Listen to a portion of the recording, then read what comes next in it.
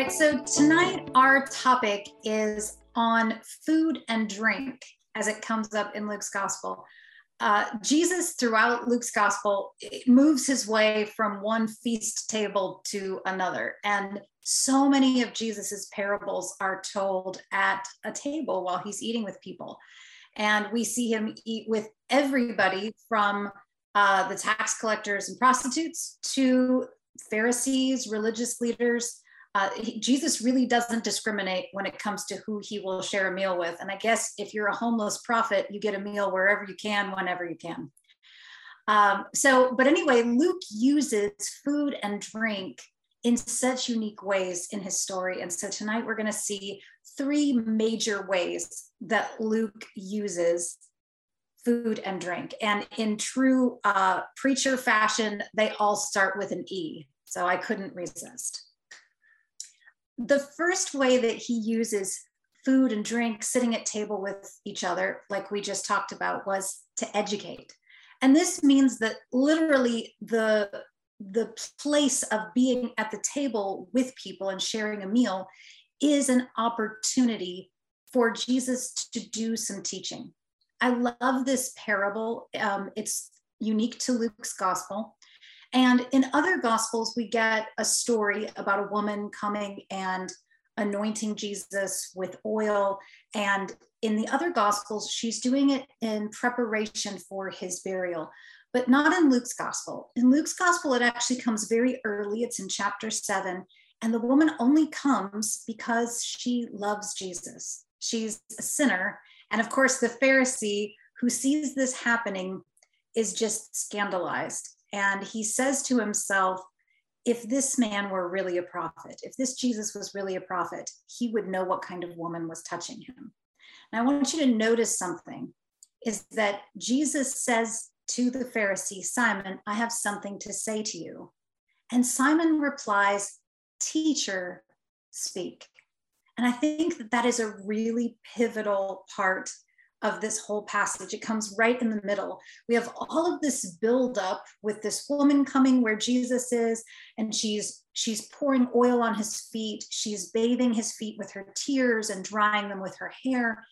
And now Jesus understands that there's something with the way this Pharisee is seeing this and taking this in. And it's at this moment where the Pharisee calls Jesus teacher. He doesn't call him that at the beginning. It's right here. Teacher, speak. And this all is taking place at the table.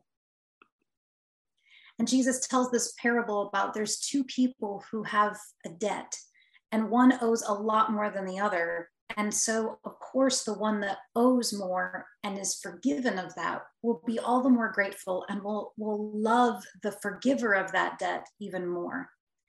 And then he uses this moment and he says to Simon, do you see this woman? I entered your house, but you didn't give me water for my feet, but she has bathed my feet with her tears and dried them with her hair. You gave me no kiss, but from the time I came in, she has not stopped kissing my feet. You did not anoint my head with oil, but she has anointed my feet with ointment. And therefore I tell you, her sins, which were many, have been forgiven because she has shown great love. But to the one whom little is forgiven, they love little. And I just think this is such a perfect way that Luke shows us a window into why he uses these table scenes. There's so much emotion here. There's so much human connection going on. There's issues of who eats with whom. There's issues of clean and unclean. There's issues of who loves and accepts and welcomes. All of this takes place at the table, and Jesus exploits the table by making it his classroom, by making it the place that he can show people what he means by the kingdom of God. When we talk about the kingdom of God, it's only in Luke's gospel that in the passage where Luke describes Jesus feeding the 5,000 in Luke chapter 9, it says that he welcomed them and spoke to them about the kingdom of God. And I want you to notice that, and notice how interesting that is, that only Luke's gospel mentions that he's teaching them about God's kingdom. And the feeding miracle, where he multiplies the bread and the loaves and has them distributed, happens after Luke tells us that Jesus is teaching them about the kingdom of God. In some way, I think that we're meant to interpret the miracle of the multiplication of the loaves as the object lesson, the demonstration that goes with the verbal teaching about the kingdom of God that Jesus gives them. Another time later in Luke chapter 14, it says, on one occasion when Jesus was going to the house of a leader of a Pharisee to eat a meal on the Sabbath, he was noticing how the guests were choosing the places of honor. And then he told them a parable. And this is also interesting because it shows Jesus as an observer at the table. What happens when you have Jesus come as a guest? He's not just there to eat, but he's also there sort of taking over the host's responsibilities. Jesus sort of moves in, and he's really a terrible guest. He decides that he's going to educate everyone here. And so he hijacks the host's role of being able to structure conversation and things like that. And Jesus says, no, you know what? Ultimately, I'm the host of the table that Jesus is setting with his teachings, the table that Jesus is creating in his community.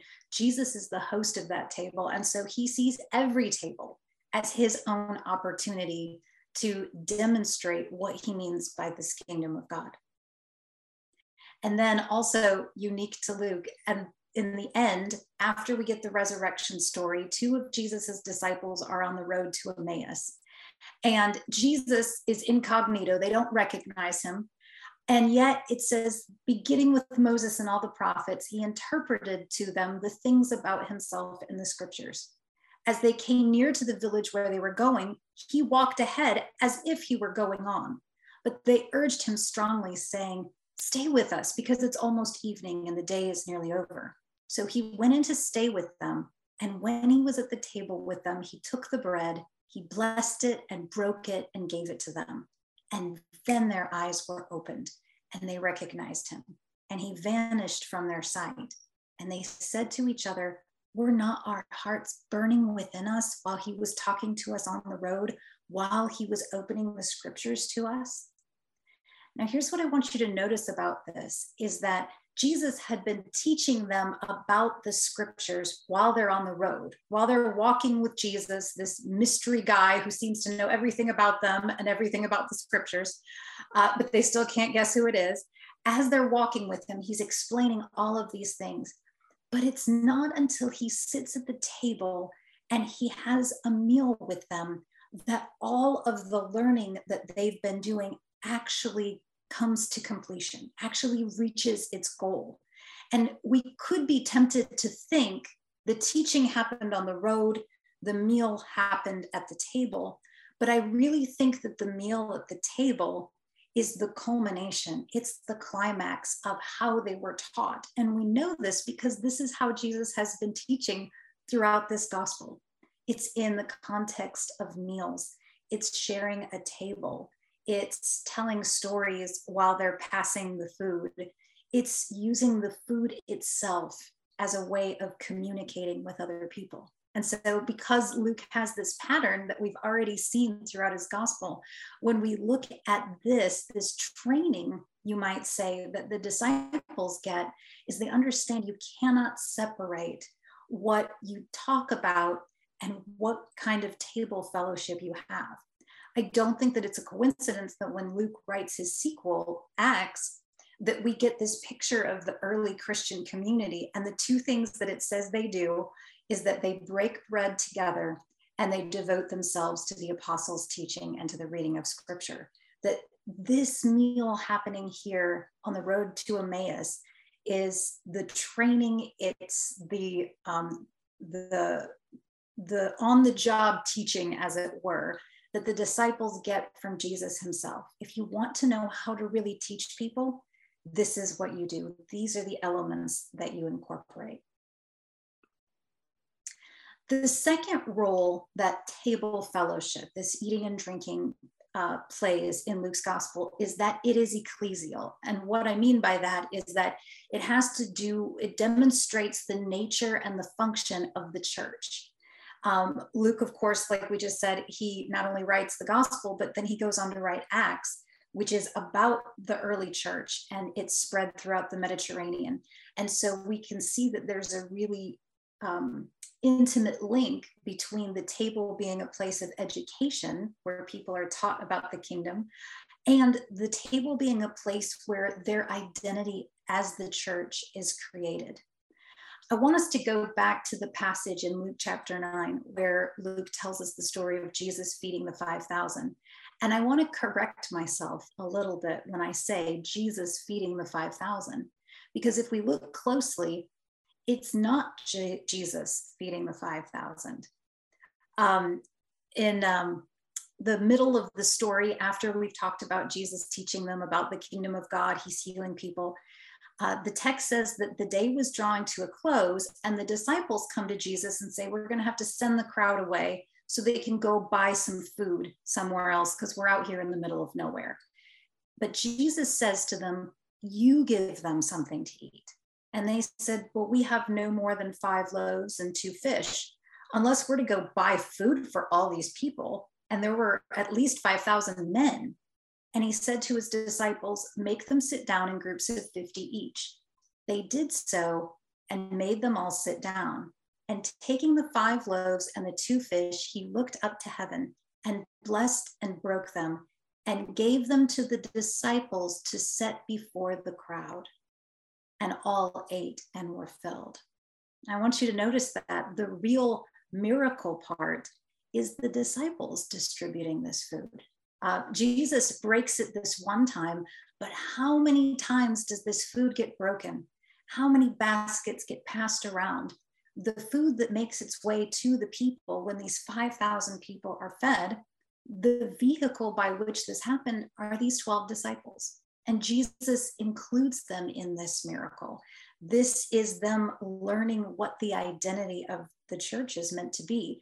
And especially since they're continuously referred to as the 12. And that number in the Bible is the notion of the fullness of the people of God.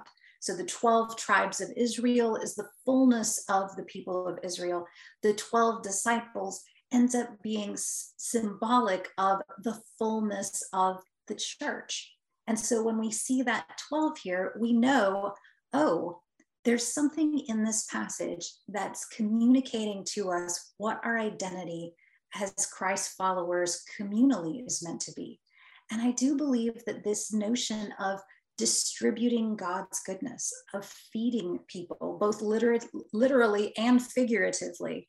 But I love that Jesus could have done it all himself. He could have been the ultimate bread giver. And yet he passes on this identity to his disciples and says, this is what your job will be even after I'm no longer here doing it physically and in person. Another way that these feeding, table, fellowship, food and drink passages operate in Luke's gospel is that it really shows not just what the function of the church is going to be, but what its makeup is going to be, what its nature is going to be. And what that means is ultimately this is going to be opened up to the Gentiles so that the church is not just one people that the Lord has called to himself, but all peoples. And this is one of Luke's really big thrusts. Luke is just really excited by the fact that people from all over the world, be they Jew or Gentile, be they rich or poor, this is a kingdom of God where everyone is welcome. And this is another passage that we get that's very unique. Now, Matthew has a similar passage to this, where Jesus gives instructions to his disciples as he's sending them out to do their own mission work. But Luke adds some things that Matthew does not. And I want us to just remember one of the differences in Matthew's gospel is that Matthew's was being written to a predominantly and primarily Jewish Christian community, whereas Luke's is being written to a very mixed population of both Jews and Gentiles already in the church. So notice what Jesus says. He says, carry no purse, no bag, no sandals, and greet no one on the road. Whatever house you enter, first say, peace to this house. And if anyone is there who shares in peace, your peace will rest on that person. But if not, it will return to you. Remain in the same house, eating and drinking whatever they provide, for the laborer deserves to be paid. Do not move about from house to house. Whenever you enter a town and its people welcome you, eat what is set before you. Cure the sick who are there and say to them, the kingdom of God has come near to you. Now, notice how twice in this passage, Jesus not only says, but then re-emphasizes, eat whatever you are given. Matthew does not say this at all. In fact, Matthew says, choose a house based on who is worthy. Jesus says, eat whatever you are given, which for a law-abiding Jew is problematic. What if these people don't keep a kosher diet? What if they are not following the regulations? What if the people in this town are Gentiles? What if they ask us to eat, give us something that they don't know we can't have?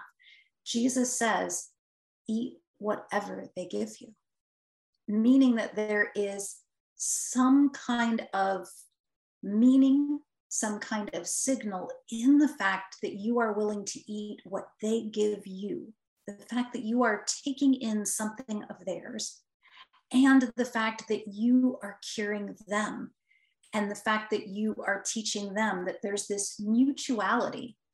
You allow them to give to you, and you give to them, and trust that God is sovereign over all of it.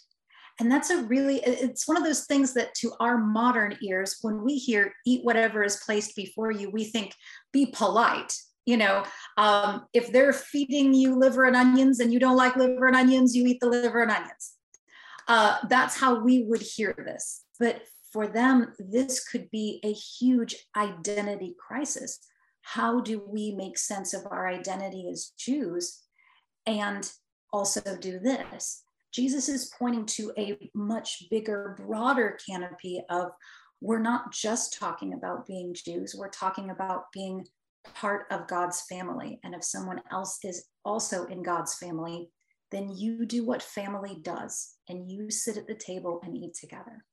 And so these kind of passages are really demonstrative of some of Luke's broader goals. And these are also the paving stones for how we get to the story in Acts, where all of a sudden Gentiles are being baptized, they're being filled with the Holy Spirit, and they are becoming a substantial part of the church. In fact, there's also this particular line that Luke includes that is unique to only Luke. And he says, people will come from the east and west, from north and south, and will eat in the kingdom of God. Indeed, some are last who will be first, and some are first who will be last. And I want you to just think about what the geography of where this story is set. So if you think about where Judea is, where Israel is in the Middle East, if you go south, you're in Egypt and in Africa.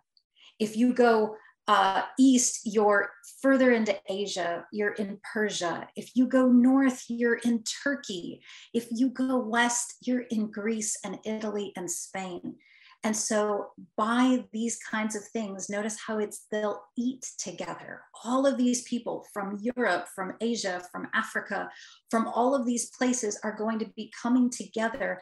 And the church is the place where all these people meet. That's what we call that place. When all the people come together, all those people are the assembly. They're called out from all other places into this fellowship. And so, of course, I had to talk about Acts just a little bit because when we finally get to Acts chapter 11, Peter is talking about this encounter that he has had with the Gentiles. And I want you to just notice how this plays out. Now, the apostles and believers who were in Judea heard that the Gentiles had also accepted the word of God. So when Peter went up to Jerusalem, the circumcised believers criticized him, saying, "Why did you go to uncircumcised men and eat with them?" Notice how the problem was not that he baptized them, but that he ate with them. And then Peter began to explain it to them step by step, saying, "I was in the city of Joppa praying, and in a trance I saw a vision. There was something like a large sheet coming down from heaven, being lowered by its four corners, and it came close to me. And as I looked at it closely, I saw four-footed animals, beasts of prey, reptiles, and birds of the air. I also heard a voice saying to me, "Get up, Peter, kill and eat." But I replied, "By no means, Lord, for nothing profane or unclean has ever entered my mouth." But the voice answered from heaven, "What God has made clean, you must not call profane." This happened 3 times, and then everything was pulled up again to heaven. At that very moment, 3 men sent to me from Caesarea arrived at the house where we were. The Spirit told me to go with them and not to make a distinction between them and us. Now, that's a really powerful story. This story about Peter essentially being told to disregard what was in his Bible. The fact that his Bible says, don't eat these things. And God is saying, what I have made clean, you must not call profane. Now, of course, what God's really talking about isn't so much the food as it is the kinds of people that eat this food.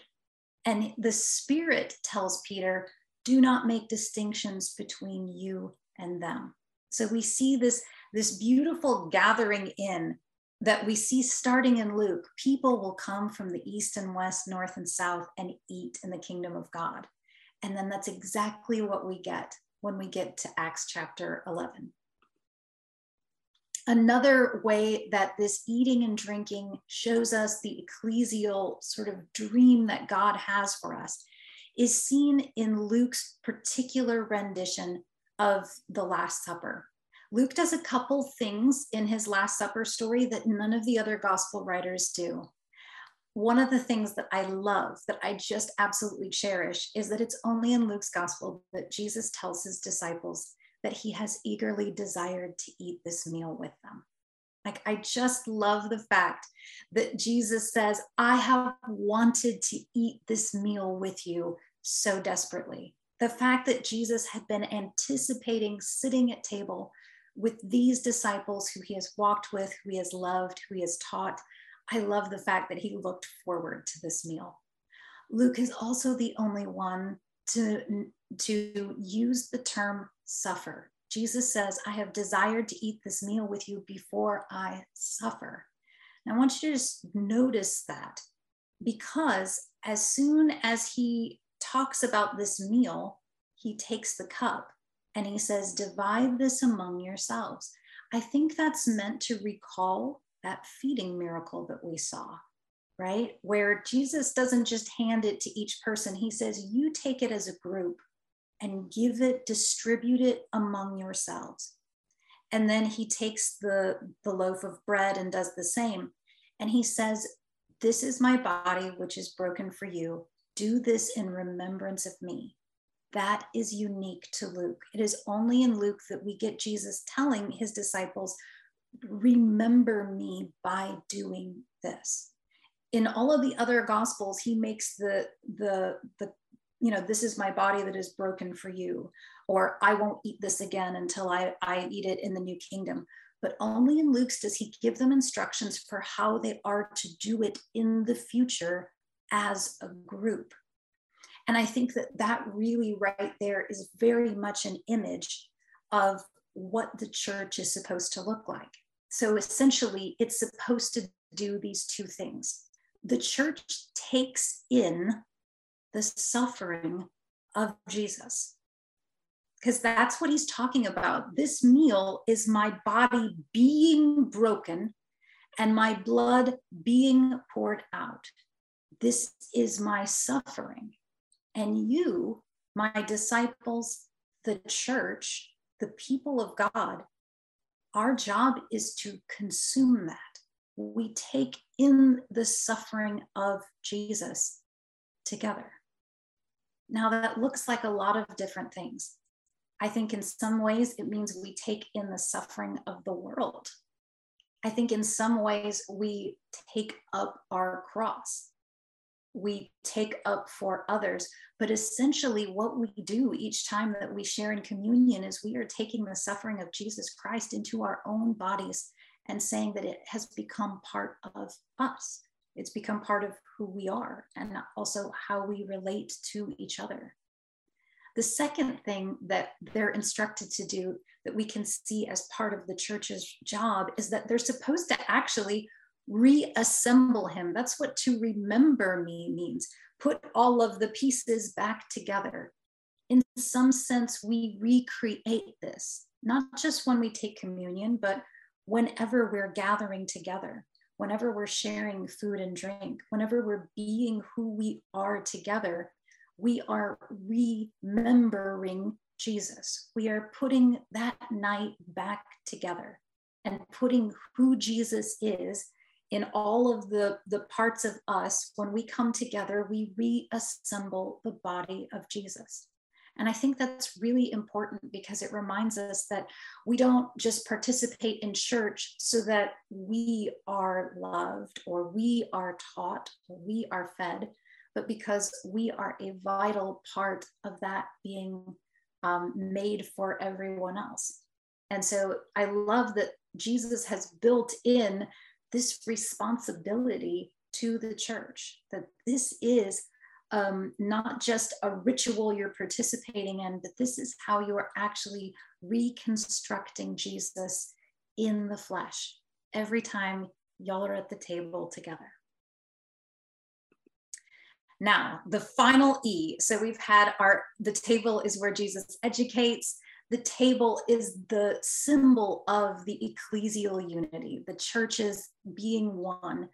But the table has huge eschatological dimensions in Luke's gospel. And when I say eschatological, I don't really mean like the end of all time. The way Luke understands this is when God's fullness has arrived, when the messianic time is here and we are living in the new era of human beings, which I think Luke believes he is. Jesus has come, the Messiah has arrived, and human beings are now learning how to live as human beings were always intended to live, that we're living in a new era. And so one of the things that Luke does a lot is he reaches back to Isaiah. It's his favorite prophet. He quotes Isaiah every chance he gets. And especially in 3rd Isaiah, in that last 10 or so chapters of Isaiah, the real message that Isaiah has is that we'll know when this messianic time comes. We'll know when this time of Jubilee comes. We'll know when everything has finally been made right by God. How? When everyone comes to the table. I want you to just listen to these first 5 verses from Isaiah 55. Everyone who thirsts, come to the waters. And you that have no money, come and buy and eat. Come buy wine and milk without money and without price. Why do you spend your money for that which is not bread, and your labor for that which does not satisfy? Listen carefully to me and eat what is good, and delight yourselves in rich food. Incline your ear and come to me. Listen so that you may live. I will make with you an everlasting covenant, my steadfast, sure love for David. See, I made him a witness to the peoples, a leader and a commander for the peoples. See, you shall call nations that you do not know, and nations that do not know you shall run to you because of the Lord your God, the Holy One of Israel, for he has glorified you. This notion of all the nations of the Gentiles coming to Israel was the eschatological sign. We will know that that's when the world has started being made right, when all the nations are coming to Israel because they see Israel's God and they want to be part of what's going on. And we'll know that we're in that time when we're all eating together. All of those divisions and dichotomies of Jew and Gentile and rich and poor, all those things will start fading away. That's how we'll know that we're living in this glorious time. So that's what Luke is reading, and he's hearing this in Isaiah, and he says, that's what we're seeing. The fact that Jesus says, eat whatever is provided. The fact that all these people are coming together and they're eating, and that this is the symbol of the kingdom of God. That's how we know We are living in the reign of the Messiah. And that also tells us, gives us an interpretive key to all of these passages about eating and drinking. We can go back to all of these and realize that they all have this eschatological view, meaning it's not just about this one issue right here and right now. This passage is about something far more cosmic, something far more weighty. So we go back to, we had a teaser for this earlier, when Jesus is noticing how the guests are choosing places of honor. If we go back to that passage and we read it now, I think you're going to hear that eschatological view. It's not just about this banquet. He tells them this parable. When you're invited by someone to a wedding banquet, don't sit down at the place of honor in case someone more distinguished than you has been invited by your host. And the host who invited both of you might come to you and say, you better give this person your place. And then in disgrace, you would start to take the lowest place. But when you're invited, go sit in the lowest place so that when your host comes, he can say to you, friend, move up higher. And then you'll be honored in the presence of all who sit at the table with you. For all who exalt themselves will be humbled, and those who humble themselves will be exalted. And so what this is doing is this asks again that question that we had at the beginning, who's the host of all these meals?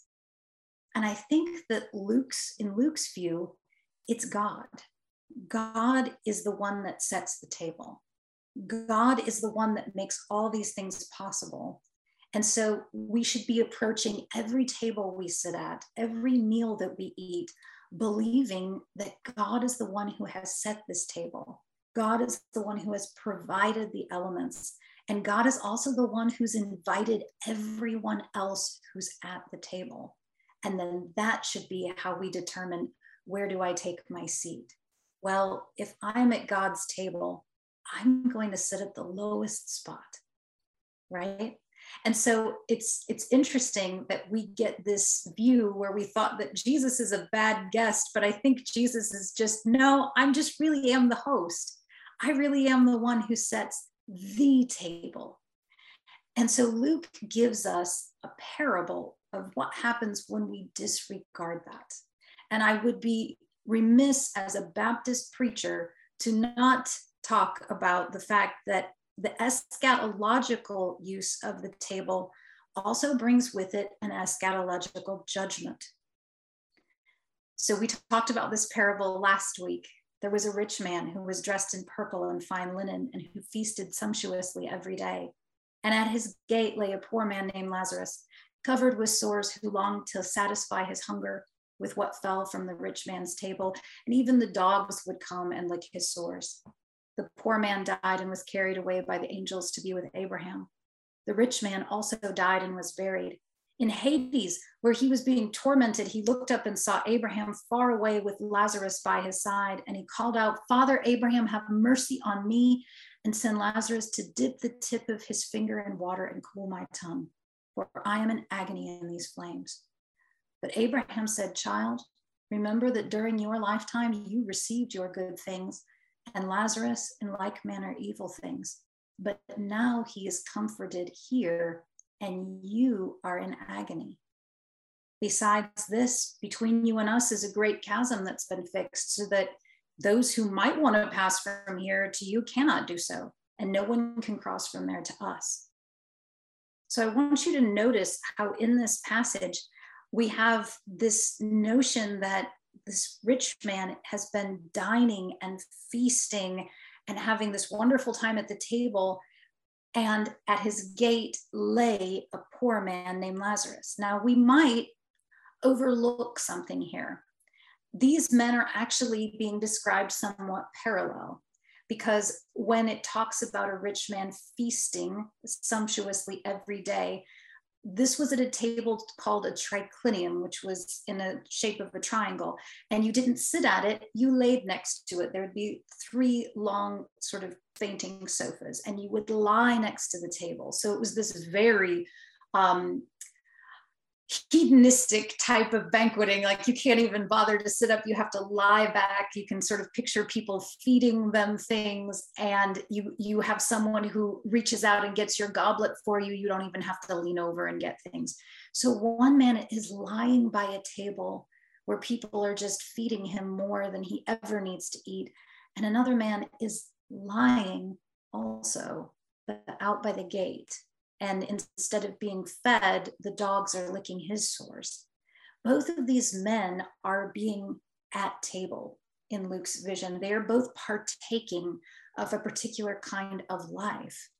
And what happens because of what they've done in this life, what's happened to them, and what they've been responsible for in the context of table fellowship, Lazarus receives judgment, an eternal judgment.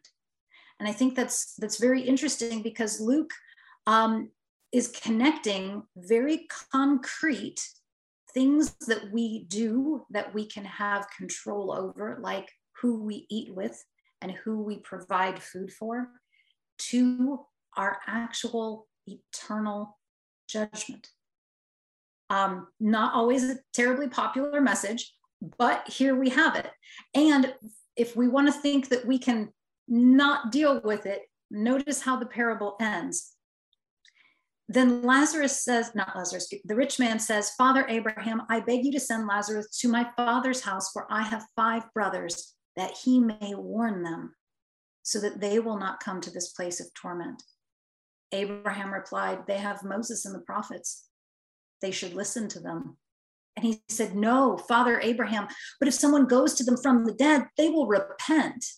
And he said, if they don't listen to Moses and the prophets, neither will they be convinced, even if someone rises from the dead. So there is this notion, because we have this term repent, that there is something that people in this lifetime are responsible for, and particularly the church. Those who are Christ followers are responsible for how they set the table, for who they invite to the table, for what they place before people, and whom they allow to partake. And so this does end on this issue of judgment. Now, I'm not going to say that it's hell, but that there is a responsibility. There is an accountability that we have, that we see ourselves as those people who have been fed by Jesus, maybe in that gathering of 5,000 people. We have received bread. We have received life that we did not provide for ourselves. We have been invited to a table that has been set for us. And so therefore, we are now held responsible and accountable for how we set this table, both literally and figuratively, for the world. And Jesus has entrusted this to us. This is something that Luke wants us to see was part of Jesus's ethos, part of the way that he lived, part of the way that he died. And so this is the part of Jesus, that suffering mission of Jesus that we take into us, just like in the Last Supper, and that will eventually come out of us and be distributed to the rest of the world. Hello, everyone, and welcome to Your Week with St. Luke's, our Office Hours podcast. And we are back, all of us pastors, along with Dr. E.B. Arnold, who has shared a wonderful lecture with us this week. And we're going to follow up talking a little bit more about many of our favorite topics, food and drink and banquets, and all of the ways that we see food and eating and whatnot in the Gospel of Luke. So what is it that we need to think about food and drink? Because we all probably have some thoughts on that. Yeah, we all have thoughts on it because it's something we all do. We all eat and drink as long as we are living, breathing human beings, which I think is really the central issue. Remembering that Luke is casting Jesus as the ultimate human being. When Jesus dies on the cross in Luke's gospel, the centurion does not say, surely this was the Son of God. He says, surely this was a righteous man. This was a real human being. This is a person who gets what it means to be fully human and obedient everything that humans were created by God to do and be, Jesus is it. And so it's interesting that this Jesus, he just eats and drinks his way through the gospel, basically up to the cross. That's what he does. Sounds great. I can follow Jesus now. Great. And when you ask, who does he eat with? Well, who doesn't he eat with? We see him first eating with tax collectors and prostitutes. Then we see him eating with religious leaders and Pharisees. And he says, people think I'm a drunken and a glutton because I eat and drink a lot. I don't hold back. And so it's really interesting that Jesus, being the savior for the whole world, that Luke wants to portray him as, and being this ultimate human being, Jesus eats with everyone. Mm-hmm. And so that's one of the basic foundations of the Christian church, was when Jews and Gentiles began to worship, the fact that they would eat together was breaking all of the assumptions and all the rules about how people could fellowship, because it was so symbolic, and what I wonder is food and drink and who eats with whom and what they eat, is this also an issue for the church today? Maybe not in the same way as in the Bible's world, but do we still have those issues? I'd like to think that a lot of those kind of issues are falling away.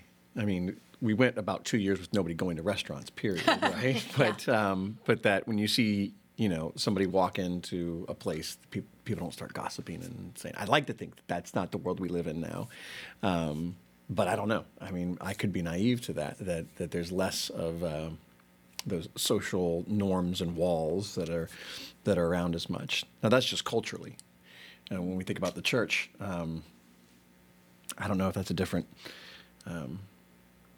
game.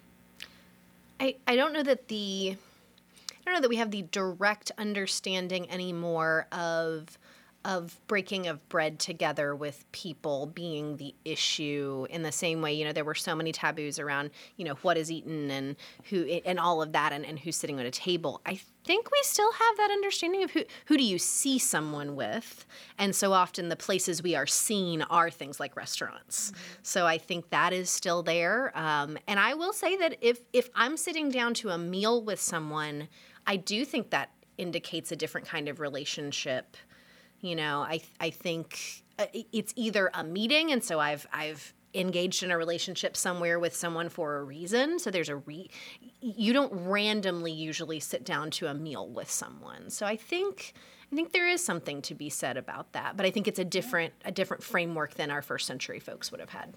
But you're right, that intention. If I'm sitting down to a meal with you, it's probably not an accident. Right. Right.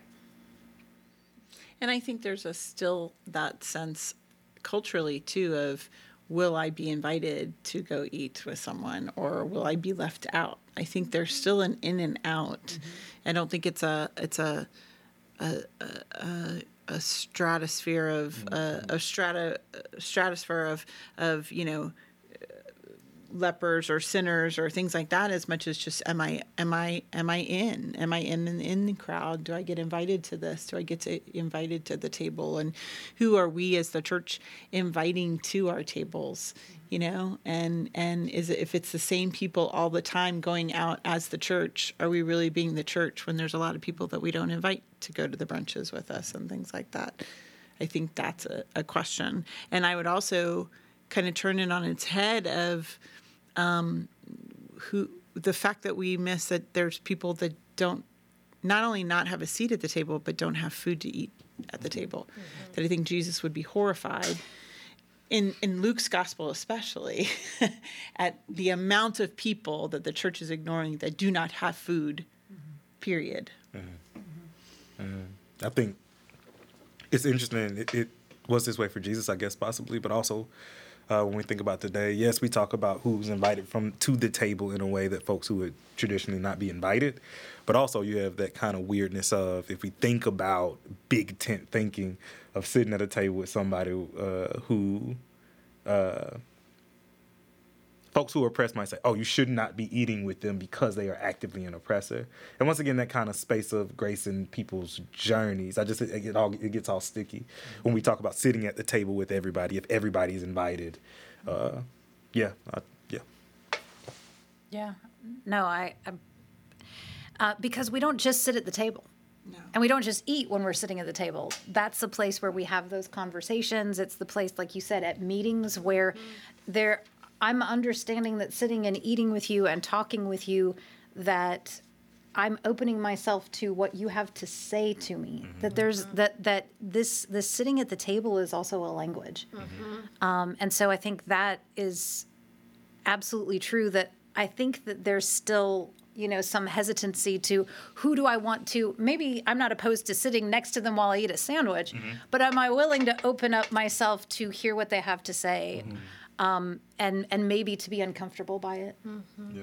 Well, and we've taken the metaphor for sure into an understanding of church leadership and things like that, is who is around the decision-making table, or who are on certain committees or councils, or who are in those conversations. And so I think that metaphor of the table, whether it has to do with food and drink, that metaphor of the table is still very, very powerful. And it's interesting, Luke's gospel is the only one where Jesus tells them to eat and drink in remembrance of him. The other gospels also have him sharing that Last Supper with his disciples and explaining the symbolism of the bread and the cup. But only does Luke say, do this to remember me. And of course, that's where, we've taken that as the church, for, millennial now, and understand that when we, take communion or the Lord's Supper or whatever, you call the Eucharist, that we are in some way remembering or even reconstructing Jesus. How is Jesus reconstructed in how we understand that eating and drinking? How do we remake him? Well, for far too often, we do it in our own image, right? What we want. And I think that's the struggle with being a disciple, is getting, so for me, the liturgy of the table, the Great Thanksgiving, it tells the story of Jesus in that context, what all this means. And sitting at that table, then comes the invitation for us to come have Jesus reconstructed in our lives. But I think for far too often, we create the Jesus we want to have and not the Jesus who is. I think I've heard Bishop Carter say that ours is the only communion liturgy that says the phrase "he ate with sinners." As Methodists, that is in our communion liturgy. That as you are telling the story of Jesus' life, that leads to this moment of him telling them to eat and drink and remember. In that recounting of his life, the phrase "he ate with sinners" is there. So that. So are we reconstructing that? Right. Yeah. So every time, because every time we have communion, the one piece, we do different liturgies and we do different pieces at times. We do at least start with on the night that he was betrayed, and so on that night, you think about all of those. That story is generally retold of he came for these reasons, he did these things, he taught these things, and there's a reason that recounting of his life is told every time we come to the table, so that when he says "in remembrance of me," you have an understanding of what you are remembering, what you are coming to the table to be filled to then go and do. I think too we're reconstructing the incarnation story in that it's ordinary bread and cup, which is at every single meal. And it's the manger, it's the feeding trough that he was born into, and the ordinary hay that animals ate is the place where God became incarnate among us. And so we're reconstructing the entire story, not just the story of that night, in the elements, in that we are sometimes the shepherds that are invited, and if we go to another gospel, sometimes we're the Gentile wise people that are invited, and that we're called sometimes to be the angels that are doing the proclamation and the inviting, and so I think it's all the stories that get retold.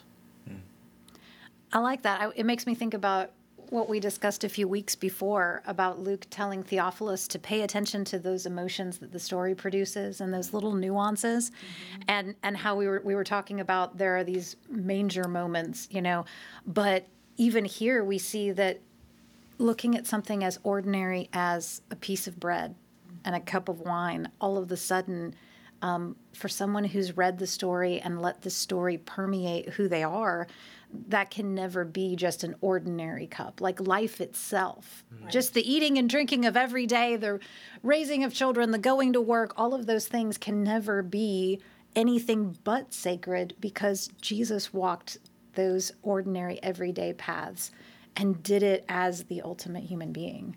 And so every piece of bread is this holy banquet. Right. And no one was turned away from his table. Yeah. That's the thing. People who we would turn away from the table were not turned away by Jesus, which is the ultimate. And, you know, what does it mean to really serve? Because before the table, he washed their feet too. I mean, I know that's another gospel story, but it's the whole presence. It's the whole story all added together. It's all added together, and it makes a difference. It makes a difference. Well, and all of the people that he said, I have desired to eat this meal with you. When you said on the night our Lord was betrayed, he was betrayed by all of them. Yeah. It was not just by Judas, but they all deserted. And so I think it's beautiful, because when we say that this is the table the Lord sets, and we all of us traitors get to come and eat at this table. And that's a beautiful image, that we all come with our imperfections and our failures, and yet the Lord is the host of that table. And so I think it's funny how you said that we want to make it in our own image, and we're like, we want to decide who gets to come and who doesn't. But it's very interesting that sometimes I think we get too big for our britches, and we think, oh, this is our table. And I'm like, no, that's his table. And tell you what, if he doesn't want someone there, we'll let him tell them, and we'll just wait and see if that happens. You know, it recalls Psalms 23, prepares a table before my enemies. Right? There's this is the Lord's table, and I love the part of our liturgy that is then the invitation. That we make that proclamation, that it's not St. Luke's table, it's not the United Methodist Church's table, this is the Lord's table. And so we don't determine who's not welcome. We are called to welcome and to come and feast. Well, and then let's go deeper into the Wesleyan piece of it, is we have an open table because we believe this is a place where you can be transformed simply by eating and drinking.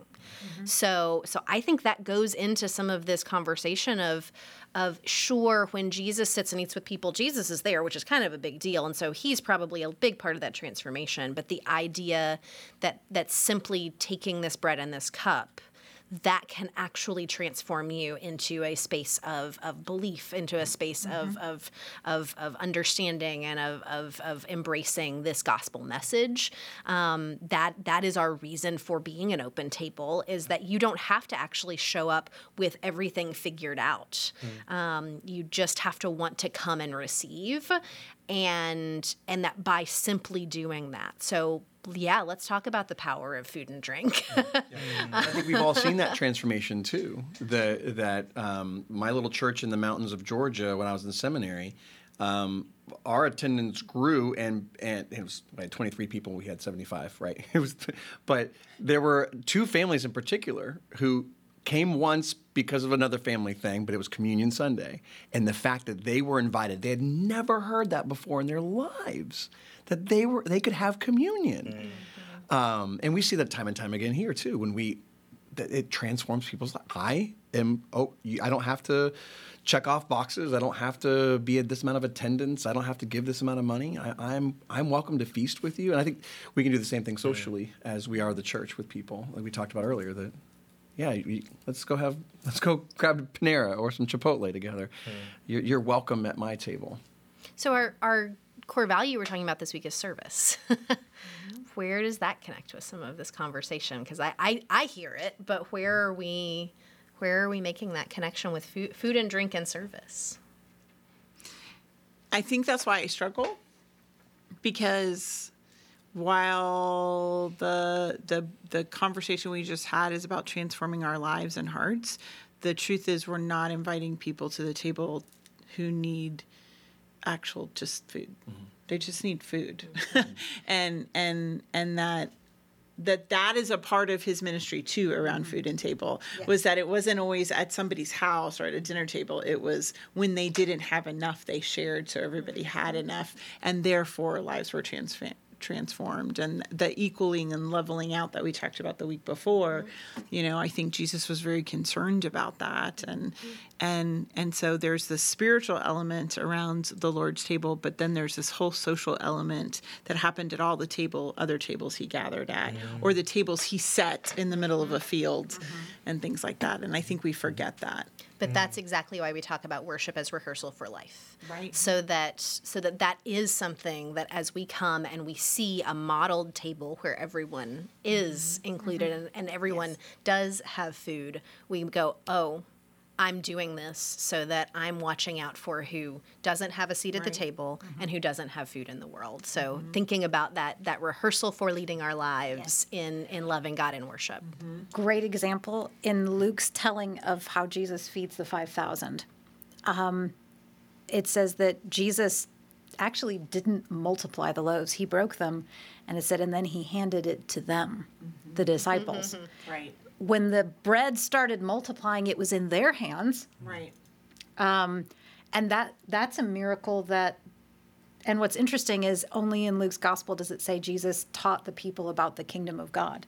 And I've always wondered, was this multiplication in the hands of the disciples, was that the object lesson? Was that the demonstration of the teaching of, you do this, I'll get it going, but this is something that ultimately it's up to y'all. It's in your hands, exactly. So I love that preparation and practice for how we live our lives in the world. So food and drink, it's a good thing. And that's where we're stopped today, because we have more to talk about next week as we move into what does it mean to have the withness in our salvation.